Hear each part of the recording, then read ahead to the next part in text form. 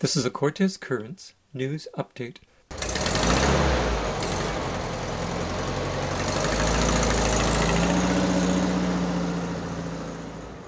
Cortes Island had its annual Christmas dinner on December 25th. As a result of the COVID shutdown, close to a third of the island's population turned out. It was truly a gourmet experience. Cortes Current sent the organizers, Noah Davidson and Isabel Perry, a list of questions which they chose to answer by email. Imagine this is Noah's voice, rather than mine, reading this out. After the cancellation of all community events, dances, Easter, and Christmas craft fairs, we really wanted to find a way to not have to cancel Christmas dinner. Community Christmas dinners at the Gorge Hall have been an annual tradition for as long as anyone can remember. We recently took over the planning and cooking responsibilities from Jim Kearney, who believed that everyone should have the opportunity to gather and enjoy a warm meal together on Christmas Day. We hope that people found the takeout meals were a reasonable alternative to gathering. On average, the free Christmas dinner in Whaletown serves about 125 people at the Gorge Hall for a sit-down meal on Christmas Day. Usually, 3 or 4 turkeys are prepared along with the fixings, stuffing, mashed potatoes, gravy, and veggies. The attending community brings a plethora of potluck dishes that really add something special to the dinner. This year was different. We served over 300 free takeout-style meals from the Float House restaurant, with no potluck items.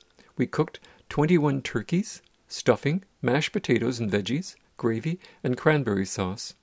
We also offered a vegetarian option with a lentil nut loaf, wild rice stuffing, vegan mashed potatoes, and miso gravy. This was our, Noah and Isabel's, second year organizing the Christmas dinner in Whaletown, but the first time organizing a takeout-style Christmas dinner prepared and served from the Float House restaurant. Both Isabel and I have past restaurant experience.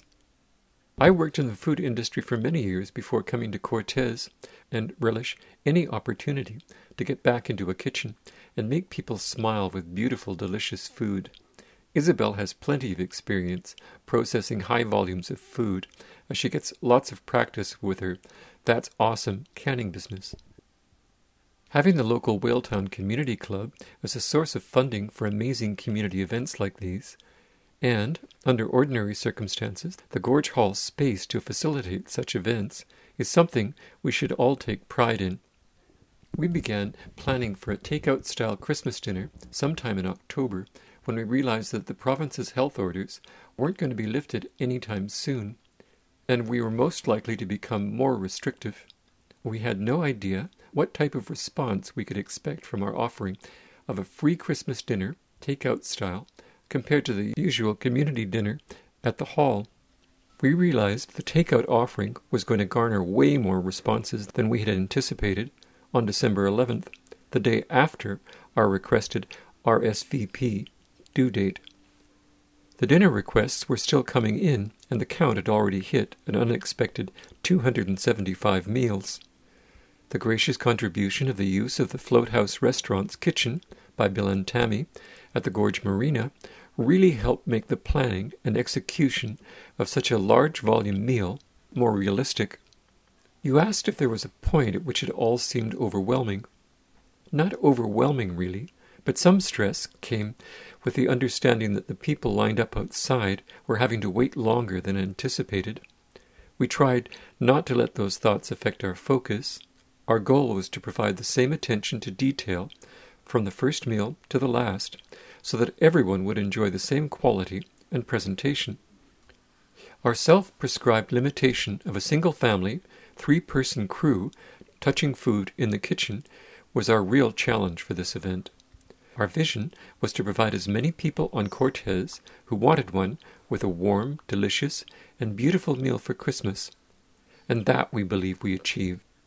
We were absolutely amazed by the overwhelming displays of generosity, neighbors reaching out to deliver meals to those who couldn't pick up their own, the many people who made donations of all types, people who donated funds without even attending, the offers of assistance from many islanders, the donation of the float house kitchen usage, the volunteers, Gabriel, Arpad, Yulia, and Shiva, who helped with traffic control and meal deliveries to the vehicles, 400 cookies baked and donated by the Wrights and the Nielsen's. The list goes on and on. It was a real heartwarming experience all round. My brother in Squamish asked me, "Who pays for all this if it's free?" It's funny that I hardly recognize how special it really is anymore. I explained to him that people's generous donations and the fantastic resource of our local community club cover all the costs. In many years, including this year's, donations alone more than cover the cost of the expenditures, and the labor is completely volunteer, so the event is pretty much fully self-sustaining. I've believed for a long time that we're all really lucky or super smart for living the way we do. Only on Cortes have Isabel or I experienced this level of community engagement and enthusiasm that make volunteering so rewarding. We look forward to another community Christmas dinner next year, when we hopefully can re-engage community involvement and gather again at Gorge Hall. You've been listening to Noah Davidson's description of the truly awesome Christmas dinner that he and Isabel Perry gave to the people of Cortes Island.